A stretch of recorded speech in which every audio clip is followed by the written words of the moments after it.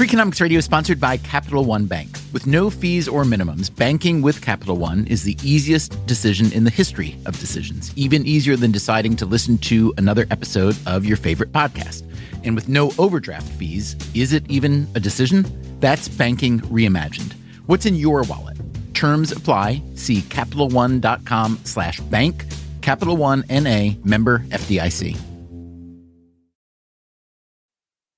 Freakonomics Radio is sponsored by Mint Mobile. The best part of spring cleaning is the post-clean clarity you get. It's kind of like when you find out you've been paying a fortune for wireless when Mint Mobile has phone plans for $15 a month when you purchase a 3-month plan. All plans come with high-speed data and unlimited talk and text delivered on the nation's largest 5G network. To get this new customer offer and your new 3-month unlimited wireless plan for just $15 a month, go to mintmobile.com/freak. That's mintmobile.com/freak. Cut your wireless bill to $15 a month at mintmobile.com/freak. Upfront payment of $45 required, equivalent to $15 a month. New customers on their first 3-month plan only. Speeds are slower, above 40 gigabytes on an unlimited plan. Additional taxes, fees, and restrictions apply. See Mint Mobile for details.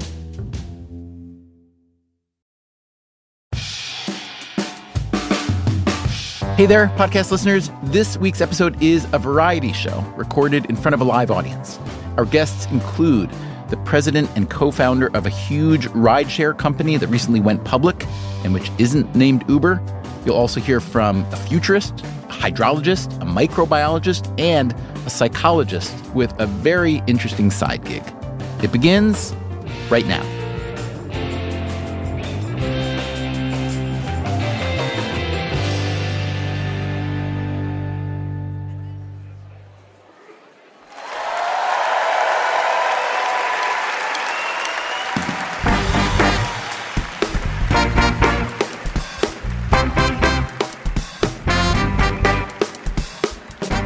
Ladies and gentlemen, please welcome the host of Freakonomics Radio, Stephen Dubner.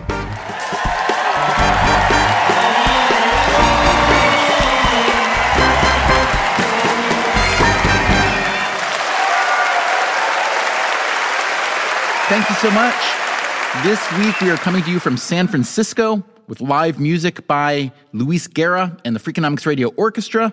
And as co-host, would you please welcome the University of Pennsylvania psychology professor and the author of Grit, Angela Duckworth. Angela, I understand that you, before you were super gritty, taught math here in San Francisco. Is that true? That is a correct statement. I taught at Lowell High School.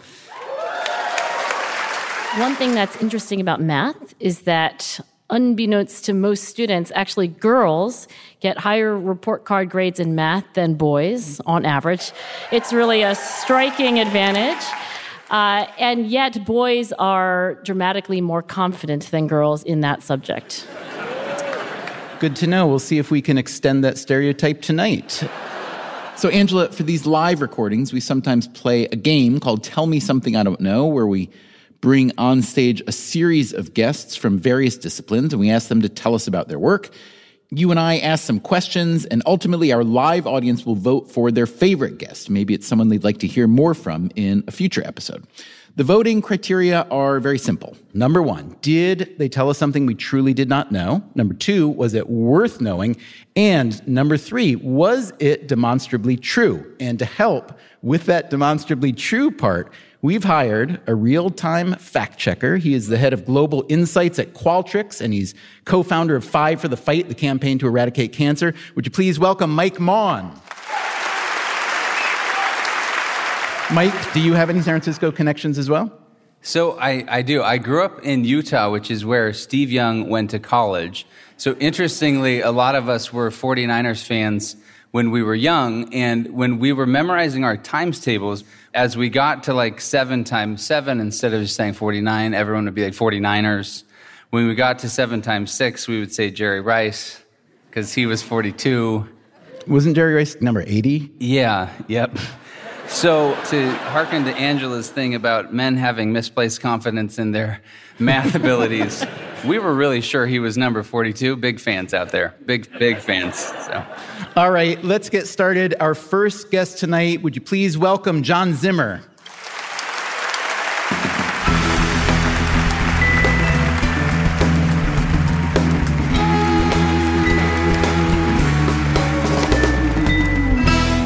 John, I'm sure that for those people who don't recognize your name, they will certainly recognize your job title. So would you please tell us all what you do?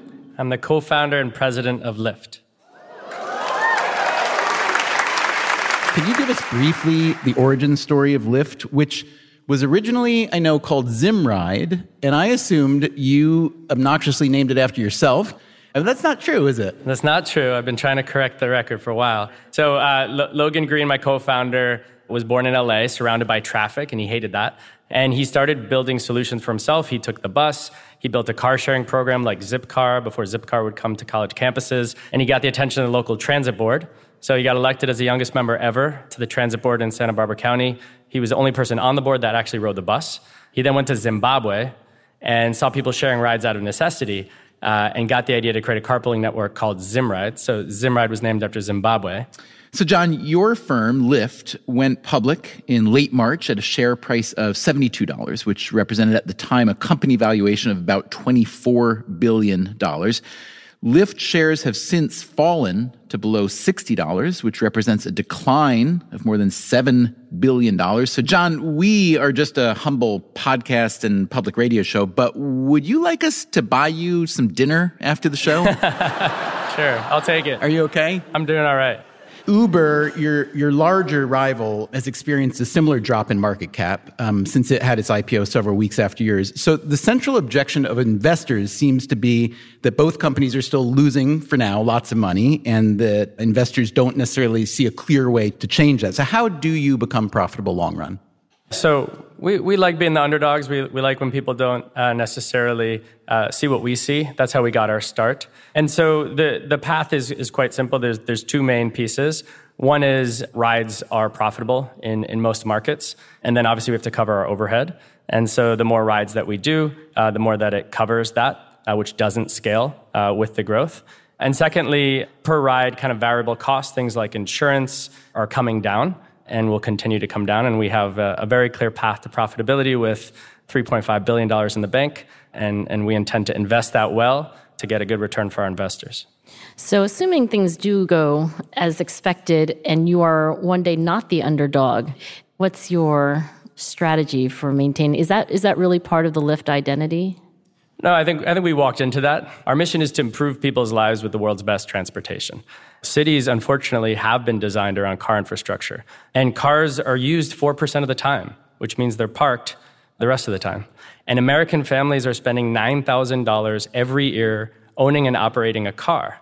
Americans spend more money on the car that they use 4 or 5% of the time than they do on food. And to us, that doesn't make any sense. At the same time, there's job opportunities that are being created by giving other people rides. And we think that we are on day one of a very long journey in redesigning cities around people. So I want to talk to you about autonomous vehicles because it's fascinating on a number of levels, safety, et cetera, et cetera. And I guess from your perspective, there's the issue of labor, because I assume that your biggest cost right now is labor, drivers, correct? Yeah. All right. So we've been hearing about autonomous travel for a while now, and we've seen them being tested pretty successfully for a long time now in different settings. Why is it taking so much longer than like 5 years ago the optimists and futurists were promising? What are the biggest barriers right now? So mostly it's technology and then cost. And so from a technology perspective, we think differently than a car manufacturer. So a car manufacturer thinks about, when can I design an autonomous vehicle that can do every trip type 100% of that trip?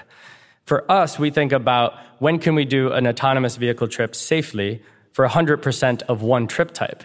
And if that trip type is a fixed route, similar to a transit route, and we can do that safely and at the right cost, then we'll start building in that way rather than trying to do it all at once. Is that similar to what Lyft is doing now in Vegas? Yeah, so you can get an autonomous car today in Vegas. There is a safety driver, and there are various points, I think slightly over 10 different locations that you can either get picked up or dropped off at. So the routes are more known than if it's just a random destination. So what impact will Lyft have on culture? Because it really was part of the American... The root of that American dream was freedom, right? So whenever you see an auto ad, they show you in a car, if you have long hair, blowing in the wind, maybe in a convertible, and it's amazing, and there's no traffic. It's not real. And so there's been this dream of cars and freedom that was promised to us by the car. Instead of a $9,000 ball and chain, which the car has become, you can get that actual freedom. Do you own a car? I do. I am a Lyft driver on occasion. Seriously? Yeah. You sounded a little sheepish about the fact that you own a car. Yeah. You are? You're conflicted? Yeah, I feel a little guilty about it. How often do you act as a Lyft driver? At least once a year. I have a tradition every... there's been a lot going on. Yeah. So let me ask you this. Lyft and Uber are one of the most famous duopolies in America right now, right up there with Coke and Pepsi and the Republicans and the Democrats. And historically, duopolies go in one of two directions. They either compete to death on prices or they tacitly collude. And I'm really curious how you see the two firms playing out. Do you think there's room for both? Does one inevitably eat or kill the other, et cetera, et cetera? Got it. So there's room for both. And it's a good thing. Competition to treat drivers well, competition to treat passengers well, that's good. And that's happened. That's played out.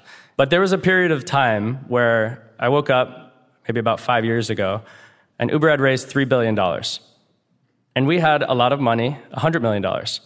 But they had 30 times the capital, and they pointed it at us and tried to kill us. We stuck to our mission, taking care of our drivers and passengers, and we've been able to thrive, build enough density in our cities to offer a similar ETA, which was the critical part, and then to treat both drivers and passengers better so that you get better customer service. You used to have this pink fuzzy mustache that was the Lyft thing, and you don't anymore. And it makes me sad, and I want to know why. Sorry, but I'm glad to hear you liked it. We wanted to get people to smile. Honestly, that was the idea. We were creating a new way for people to get around. Historically, your parents told you never get in a car with a stranger, never take candy from a stranger. So we did driver background checks. We did, criminal record checks. But it wasn't normal to get into someone else's car. And so by putting the pink mustache on the front, it made it a Lyft. It made you notice it. And it created an incredible word of mouth buzz where people would say, what the heck is that? And now I've seen 3 of them today. And then people had to talk about it. Why did you disband this brilliant marketing move? When we did it, it was like a launch idea. And by the time we were buying tens of thousands and potentially hundreds of thousands of large pink furry mustaches, it was like a bit ridiculous. And we were operating in markets that had rain and snow, and they did not do so well. We were researching different types of materials that would be weatherproof, but it got absurd. Mike Maughan, John Zimmer tells us about Lyft and its autonomous future and our autonomous future. Anything you heard that caught your fact checker's ear? Okay, so I've been searching car commercials, and you're right, I can't find any that show people in traffic jams. And there are a remarkable number of people in them who have long hair, so well played on all counts. Interestingly, in 3 of the first 4 pictures of male drivers in car commercials on Google image search, they have mustaches. So it is creepy. But I'm curious, will different autonomous Lyft vehicles have different personality traits just like different Lyft drivers? For example, could I get an autonomous pickup truck that plays country music while maybe another is a hatchback that always has NPR on just a little too quietly for you to actually hear? John Zimmer from Lyft, thank you so much for joining us tonight. Our next guest is the former senior water scientist at the NASA Jet Propulsion Lab at Caltech. He now runs the Global Institute for Water Security at the University of Saskatchewan. Would you please welcome Jay Famiglietti?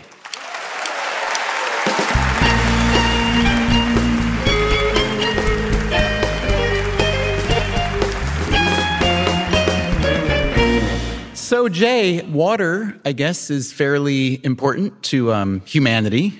So tell us something we don't know about your particular area of expertise, water security, please.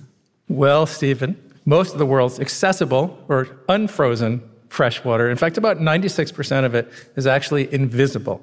It's stored beneath the surface as groundwater. That water that we see flowing in rivers and lakes and stored in reservoirs, that makes up only about 4% of accessible fresh water.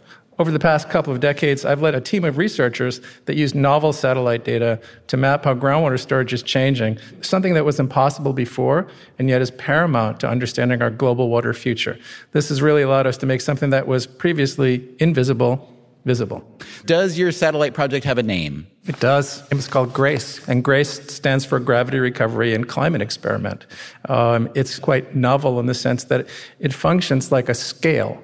It actually weighs the different regions of the world that are gaining or losing water mass on a monthly basis. Okay, so what did you learn when you were able, for the first time, to measure groundwater around the world?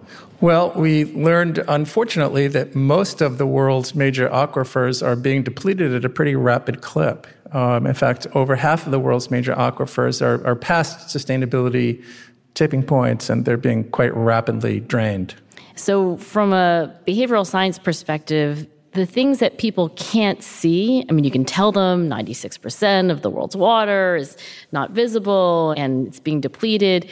It's really hard for human beings to appreciate things that are not, in front of them. How are you communicating that broadly? It's certainly a challenge. That's part of the reason why groundwater hasn't been well managed through the years, because we don't see it. So we've been able to produce maps that show how these aquifers are being depleted. We've been able to produce animations. And we use, those basic traffic signal colors. We go from green to yellow to red. And that really works with people. That really resonates. So that may work with people and resonate maybe for some behavioral stuff, especially individual level. But what has your evidence of depletion done on a policy level? Well, we have contributed to the passage of the Sustainable Groundwater Management Act in California in 2014. Now, California was late to the game, though, for statewide water management, yes? Yes, sadly so. So California was the last state in the United States to adopt groundwater management. It's tough to give up something that you've had free access to for a long time, and California is a big agricultural state, and we grow a lot of food, and it takes a lot of water. So it was much needed, because without any kind of groundwater management, we would run out of groundwater. So can we just back up and get some basic earth science? Because I want to make sure that A, I remember what I learned, and B, that what we learned was actually right. Because if I understand what you're saying, there are kind of two classes of water. There's groundwater, aquifers you're calling it, and then there's surface water, right? And most of it is underground, right?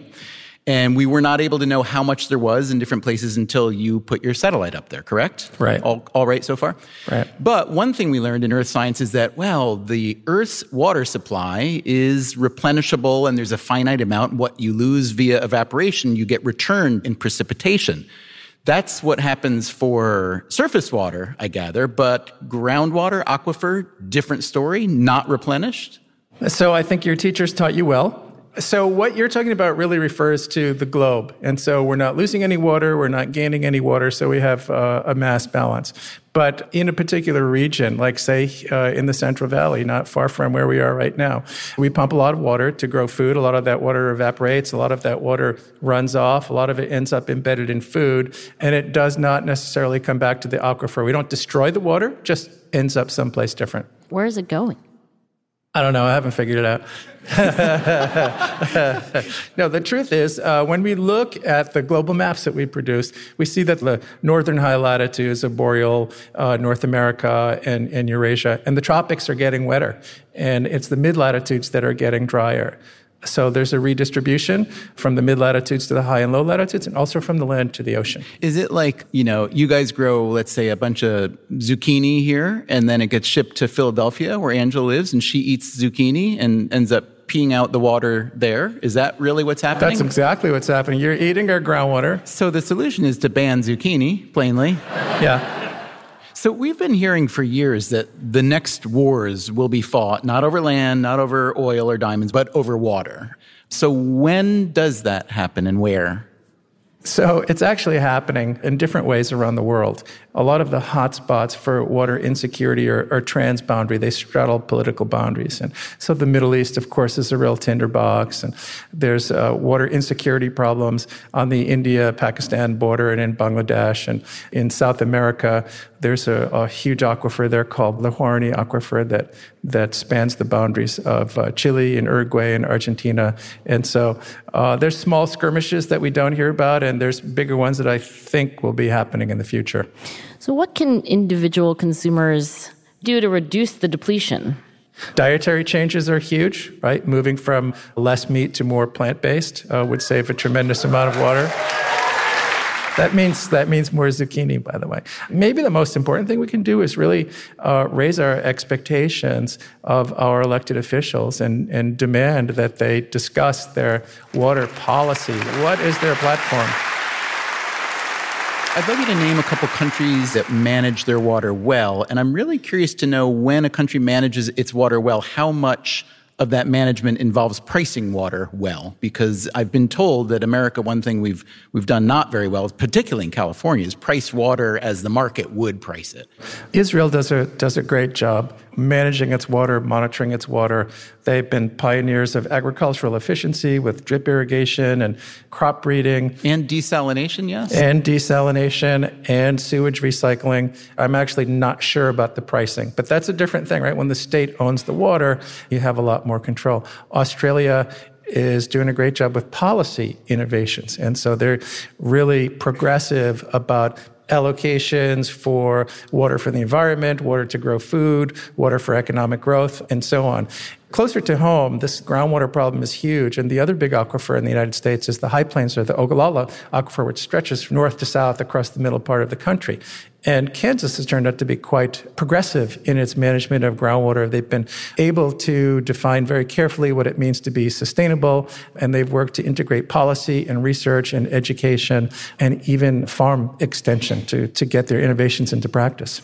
But what we like to say in the water world is that there's no silver bullet. It's going to take a portfolio approach, and water markets and water trading and sewage recycling and desalination and conservation. And we have a wonderful tap water system here in the United States, and we seem to have forgotten it.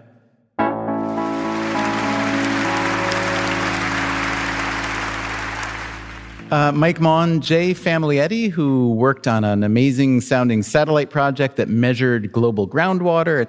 Does any of this check out? Okay, so much of the other things you're saying can be corroborated. Saudi Arabia, they overused their aquifers. They used to be the 6th largest producer of wheat in the world, and they went from that to not producing any in 2016 because they fully depleted their aquifers. And because of the aquifer situation, we're depleting them so quickly that parts of California are literally sinking. There are a few major troubled spots near Merced and Bakersfield that continue to sink as much as 2 feet per year because of the aquifer depletion. The question is, what are they sinking about?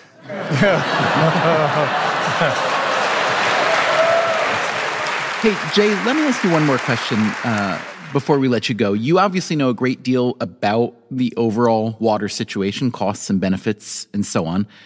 I feel you didn't accentuate the doom and gloom scenario. So can you just tell us, on a scale of 1 to 10, where do we lie in addressing this problem generally? We are completely and utterly screwed. I would have led with that if I were you.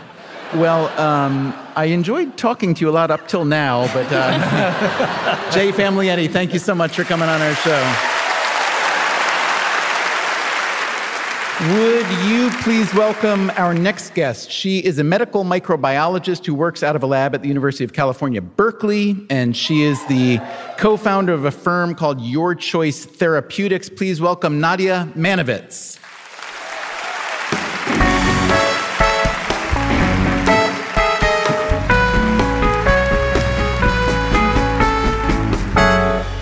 Nadia, I understand your specialty is the physiology of mammalian fertilization, which is the unsexiest description of sex I have ever heard.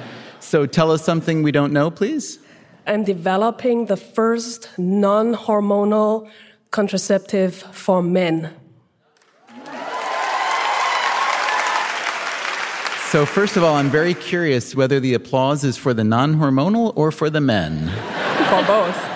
Yeah, so explain why non-hormonal is significant, first of all. So I think many women in the audience know this, who have been using hormone-based birth control options, such as the pill. Hormones, you take them repeatedly, they screw up your whole bodily function. So women have been dealing with side effects that come with hormonal contraceptives for the past 60, 70 years.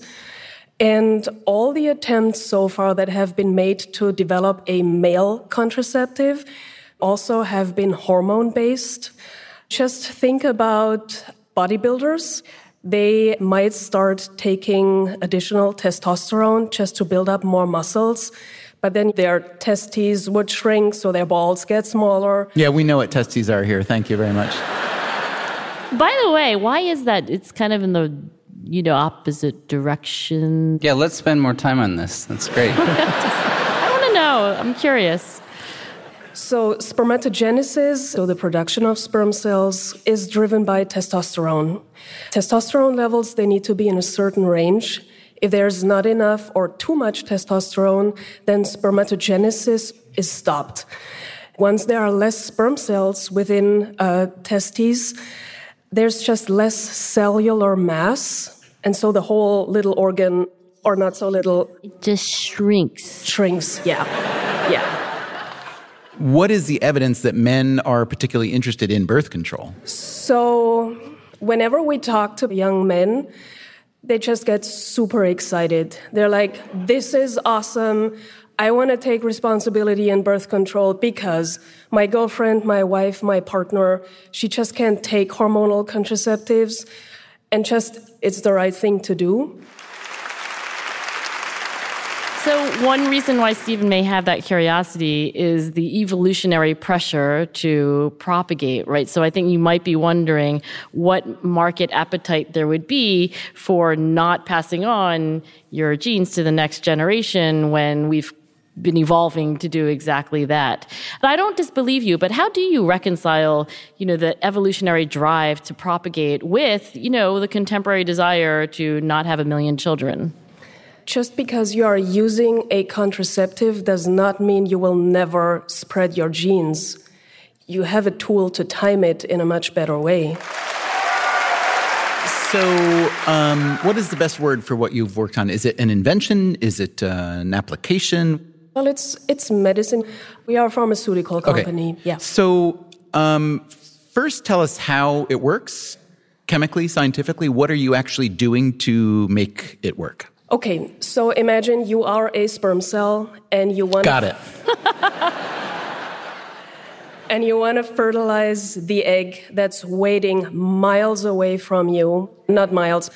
Let's say it's 10 inches. And what you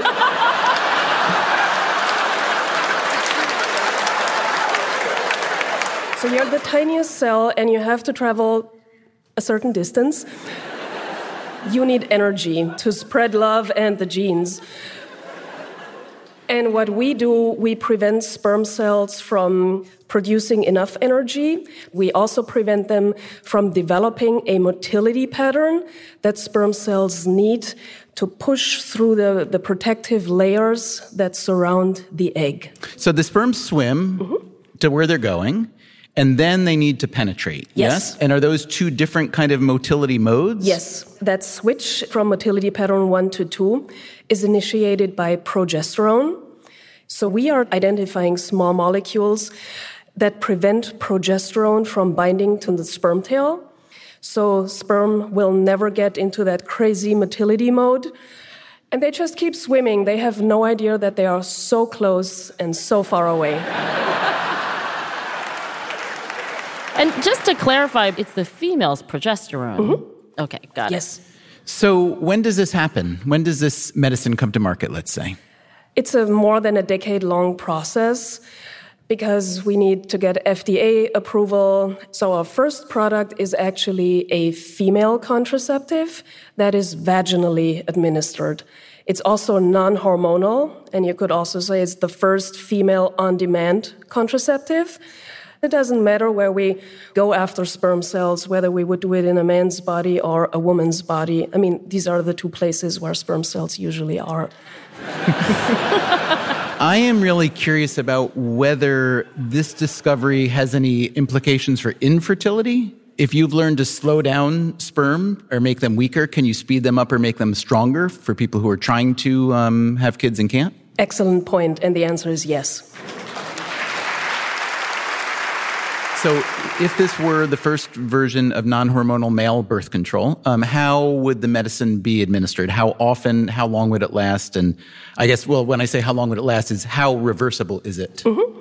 So we know from literature research that it is fairly or quickly reversible. But sure, we would need to do first-in-human testing to get a very correct answer to that. How regularly would men have to take it? We would think perhaps daily or every other day, because men, they keep producing sperm cells 24/7. You know, I wonder about getting a guy to do anything every day. Is that possible? Have you considered the sort of the behavioral science challenges? I think if we compare a college kid with a 45-year-old married husband, then I think we are talking about opposite people. But we would love to create a culture where fathers would, talk about their sons about a method of birth control rather than daughters just exclusively talking to their moms.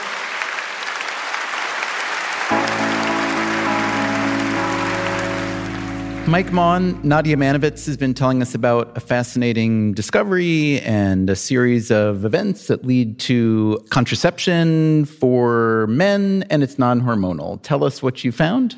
So a few things. You've talked a little bit about sperm swim strokes.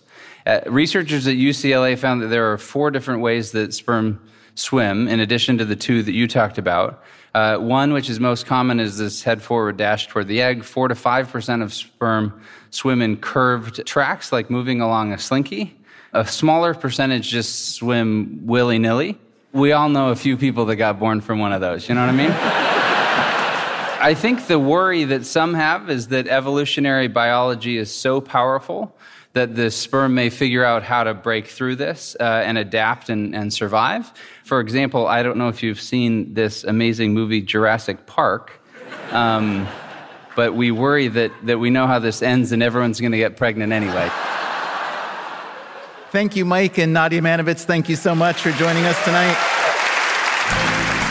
It is time now for a quick break. If you'd like to attend a future taping of Freakonomics Radio Live or be a guest on the show, please visit Freakonomics.com/live. We will be right back.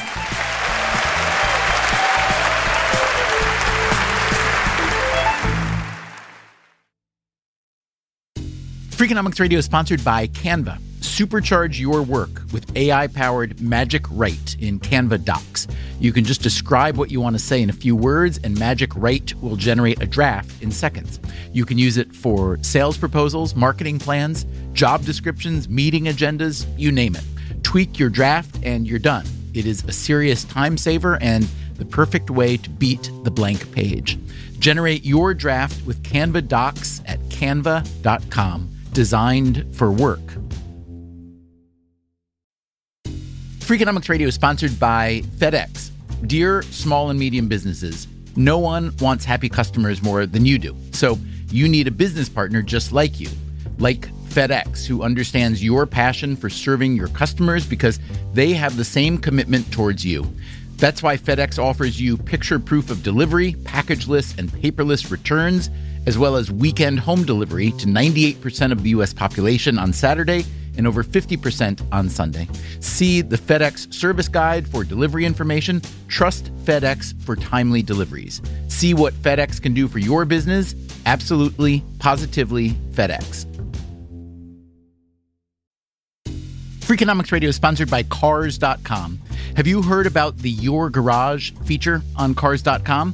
Here's how it works. You add your car to your garage to track its market value and cash in when the time is right to sell. Track both your car's historical and projected value When it's time to sell, easily secure an instant offer from a local dealership or sell it yourself on Cars.com. Start tracking your car's value with your garage on Cars.com. Welcome back to Freakonomics Radio Live. I'm Stephen Dubner. My co-host is Angela Duckworth. Our live fact-checker is Mike Maughan, and we've got live music tonight from Luis Guerra and the Freakonomics Radio Orchestra.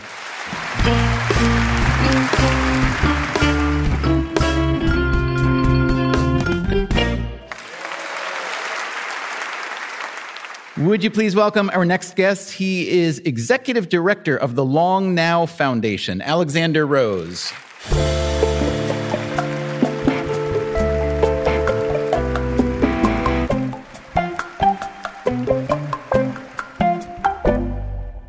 Alexander, welcome. Let's start with a simple question. What is the Long Now Foundation, and what are your goals?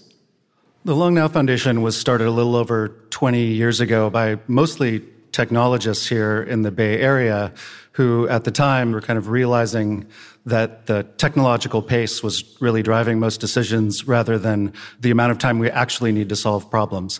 And so the notion was to get people to think about the long term and to identify projects that are worth doing over that time span. And computer scientist Danny Hillis, who'd been building some of the fastest supercomputers in the world out of MIT, he thought, well, what if I built the slowest computer in the world? And his thought was a 10,000-year, all-mechanical, monument-sized clock as a kind of icon to long-term thinking. And that's what you're actually beginning to build, or building, yes, in Western Texas? Yeah, well, most of the machinery is actually built here on the West Coast and very close to here in the Bay Area is where we do all the assembly and testing, and then it gets shipped out to West Texas. And it's meant to last 10,000 years, correct, the clock? And keep working for 10,000 years, yes. And is it meant to be primarily a symbol, then, of long-termism? Or is it meant to start a conversation about what time means, et cetera, et cetera? Yeah, the idea is to challenge your thoughts about time. And, there's a lot of ways you could do that. We could have a white paper that talks about this. But what we were trying to do is create something on a mythic scale that's kind of like the Grand Canyon, but for time, kind of large art piece in the desert that's a monument to long-term thinking. Some psychologists think that the ability to prospect into the future, to create mental simulations, movies in your head about what could happen if I do this, but what would happen if I instead did that is actually what makes us uniquely human, and that no other animal on the planet does it quite as much as we do, quite as far into the future. How have you wrestled with this? So, really we're working in the place of myth and storytelling. What you do is you open up options for the next generation and you trust the next generation. Most systems in place right now are becoming less trustful of that future. And by definition, the next generation always is going to have more information. They're going to have vastly better ways of making a decision about their present than we do about our future. So it's odd that we don't trust them to do that. And you look at something like the Bill of Rights, which is this very short document of principles that's 1.5 sentences each, and all of that was meant that each generation would interpret it into the future. Whereas you look at a modern law, like the healthcare bill, let's say, 1,200 pages, the goal of that whole thing was to make sure nobody would ever interpret it in a different way in the future than we were in the present. And I think those are the kind of mistakes that we make and we want to call out, is if you are making decisions that reduce the decision-making power of the future, you're probably doing it wrong. I want to ask you a question based on what you just said. I don't know if it's a challenge or a corroboration of what you just said, honestly, as I'm thinking it through. But on the surface, it seems like a great idea to encourage long-term thinking, right? Prima facie, yes, especially for problem solving. But as history shows, most predictions about the future generally turn out to be wrong, in part because technologies come along that we couldn't have anticipated. So, I think about food production, where the smart money 50, 80, 100, 200 years ago was always saying, if the global population reaches another billion, there's no way we can grow enough food for everyone. And yet, we continue to surpass that. So I do wonder about the potential downsides of a certain kind of long-term thinking, and that the solutions that might seem sensible today might, in fact, be useless in the future, depending on what technologies emerge that we can't anticipate. Long-term thinking can be weaponized. I think the worst historical example of this is the Thousand-Year Reich. And, I think we're even seeing some of the ways that policy is being done around women's bodies right now is around taking rights away from a future generation. And you're not trusting that future. So it's less about trying to plan for that future than it is to trust that people in the future are actually going to do a better job than you are. I understand the Long Now Foundation is based in a bar. Yeah, and it's become one of the top first date bars in San Francisco. Kind of Tinder date, all the way down the bar. Talk about the opposite of long-termism, though, right? Yeah, well, we could have some kids coming. Hey, Alexander, I know you're not going to be around in 10,000 years unless you know something that I really don't know. But do you think that Lyft will be profitable by then? I took a Lyft here, so that's a good sign. Alexander Rose, thank you so much.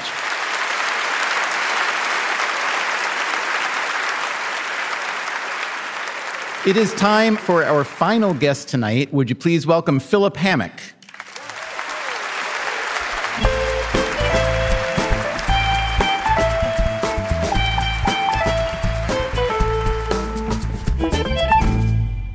It says here you are a professor of psychology at the University of California, Santa Cruz. You are also the director of the Sexual and Gender Diversity Lab there at UC Santa Cruz, yes. Correct? And I also understand that you are the founder of Fog City Pack, which is a family of gay men who identify as puppies. This is correct. And honestly, I didn't think this evening could get any more interesting, but it did. And I mean, Dayenu, it would have been enough without this, but...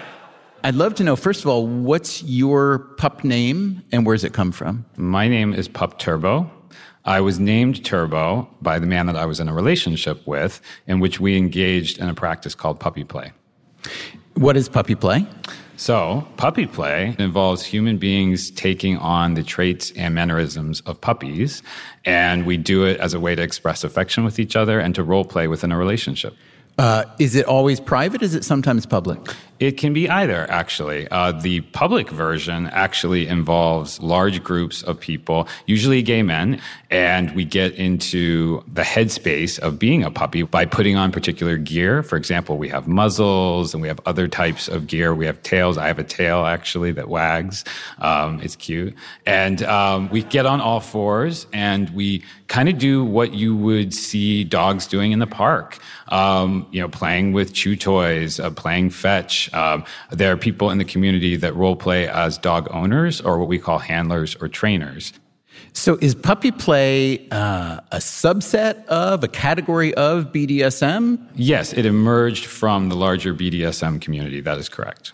And it turns out that if you're new to kink, the puppy play community is a great way to start because it's a very nurturing way of doing BDSM. Wait, what is kink? Can I ask that? You just did. You just did.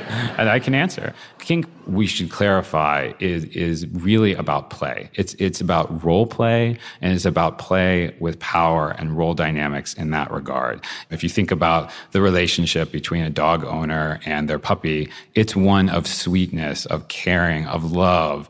And so on the kind of scale of BDSM-style relationships, it's a really soft way of doing BDSM.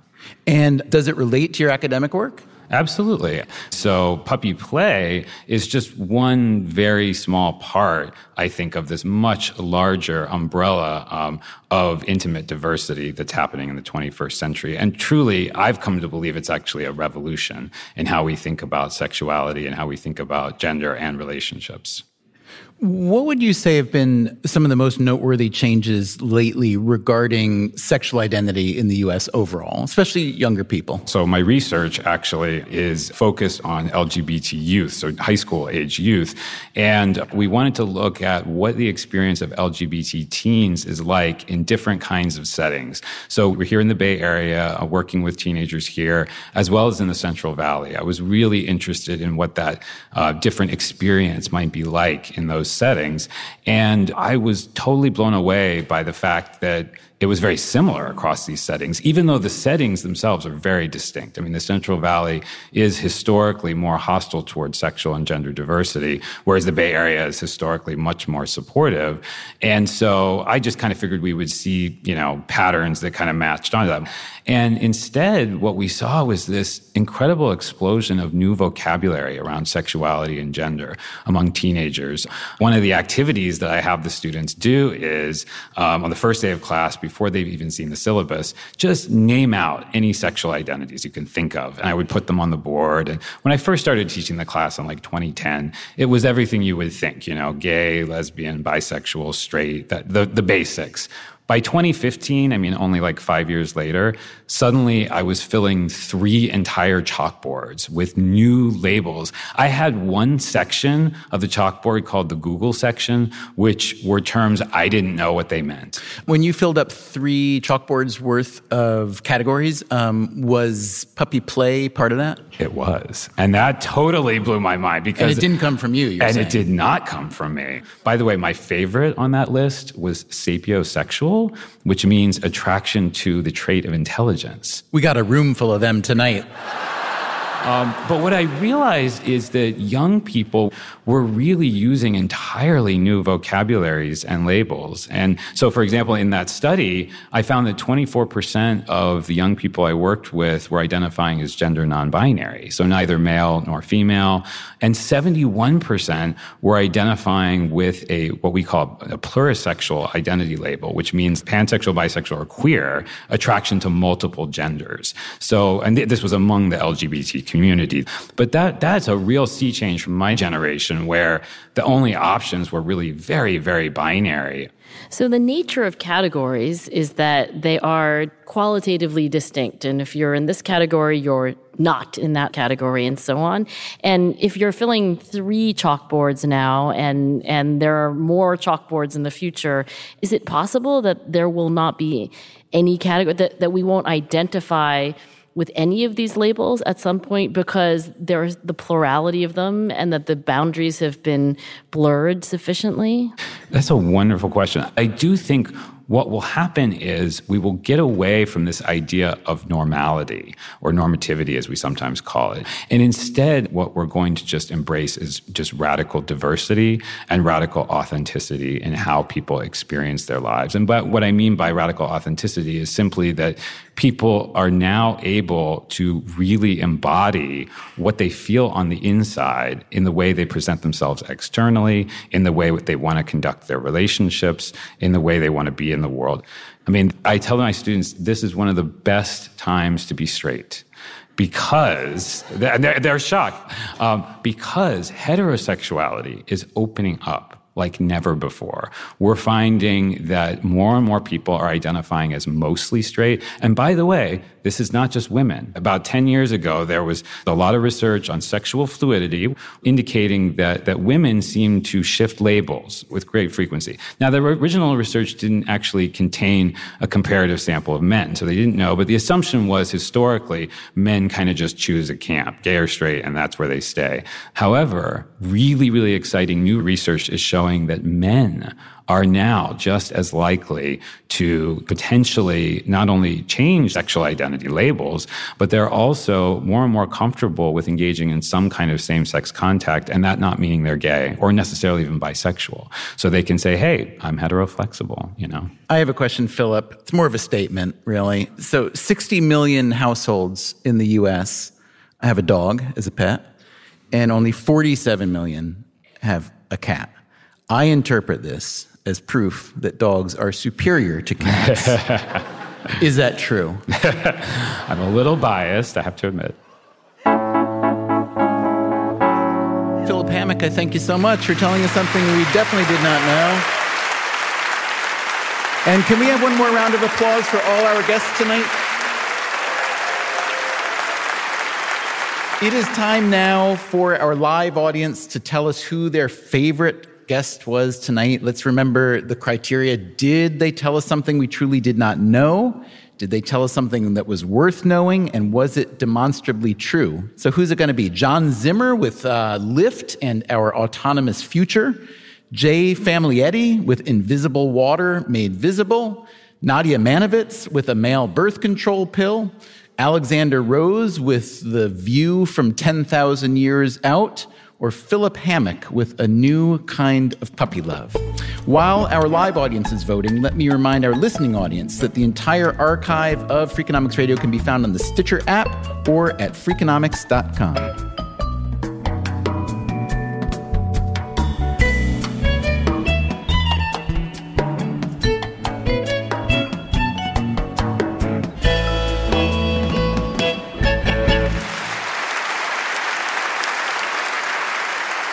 Okay, the audience vote is in. Once again, thank you so much to all our guest presenters and our grand prize winner tonight for telling us about her male birth control pill, Nadia Manovitz. Congratulations.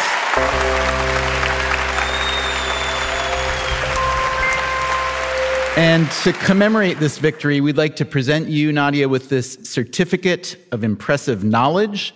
It reads, I, Stephen Dubner, in consultation with Angela Duckworth and Mike Maughan, do hereby attest that Nadia Manovitz told us something that we did not know, for which we are so, so grateful. That is our show for tonight. I really hope we told you something you didn't know. Huge thanks to Mike and Angela, to our guests, to Luis Guerra and the Freakonomics Radio Orchestra, and thanks especially to all of you for listening this week and every week to Freakonomics Radio. Good night.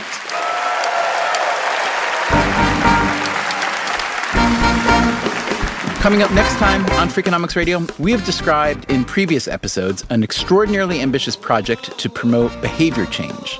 We both thought the biggest problem that needed solving was figuring out how to make behavior change stick. A dream team of behavioral scientists has come together to make behavior change stick. We asked, how upset would you be if your relationship ended? We interviewed prisoners. And what did the dogs do? Ran over, lifted the lid, and got the food. How successful have they been? The hashtag from the day was science is hard. That's next time on Freakonomics Radio. Freakonomics Radio is produced by Stitcher and Dubner Productions. This episode is produced by Allison Craiglow, Morgan Levy, Greg Rippin, Harry Huggins, Zach Lipinski, Corinne Wallace, Dan Dzula, and Nellie Osborne. Our staff also includes Matt Hickey, and our intern is Daphne Chen. Special thanks to Andrea Johnson and to KQED for their partnership on the show, also to the Sidney Goldstein Theater. And yes, we are all now friends of Frank. Our theme song, Mr. Fortune, was originally recorded by the Hitchhikers. It was performed here by Luis Guerra and the Freakonomics Radio Orchestra. All other music was composed by Luis. You can subscribe to Freakonomics Radio on Apple Podcasts or wherever you get your podcasts. The entire archive is available on the Stitcher app or at Freakonomics.com, where we also publish transcripts and show notes. If you want the entire archive ad-free, plus lots of bonus episodes, go to StitcherPremium.com/Freakonomics. We also publish every week on Medium, a short text version of our new episode. Go to medium.com/Freakonomics Radio.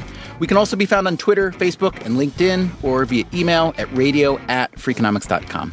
Freakonomics Radio also plays on many NPR stations, so check your local station for details. As always, thank you for listening.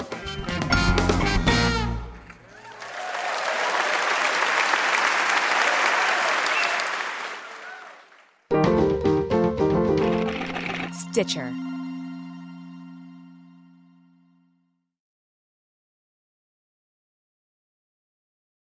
Life is a highway, and on it there will be many chicken sandwiches. But there's only one McCrispy. So go ahead and hit the turn signal if you know about this juicy gem of a detour. Two guys drove to work. Neither guy wore a seatbelt. One guy got a ticket. One guy didn't. The same two guys drove home. One guy wore his seatbelt. One guy didn't. One guy made it home. The guy not wearing his seatbelt didn't. Don't risk it. Click it or ticket. Paid for by NHTSA. Hi, it's Martha Stewart. You know, I spend a lot of time thinking about dirt. At 3 a.m., at all hours of the day, really. What people don't know is that not all dirt is the same. You need dirt with the right kind of nutrients. New Miracle-Gro organic raised bed and garden soil is so dense, so full of nutrient-rich, high-quality ingredients.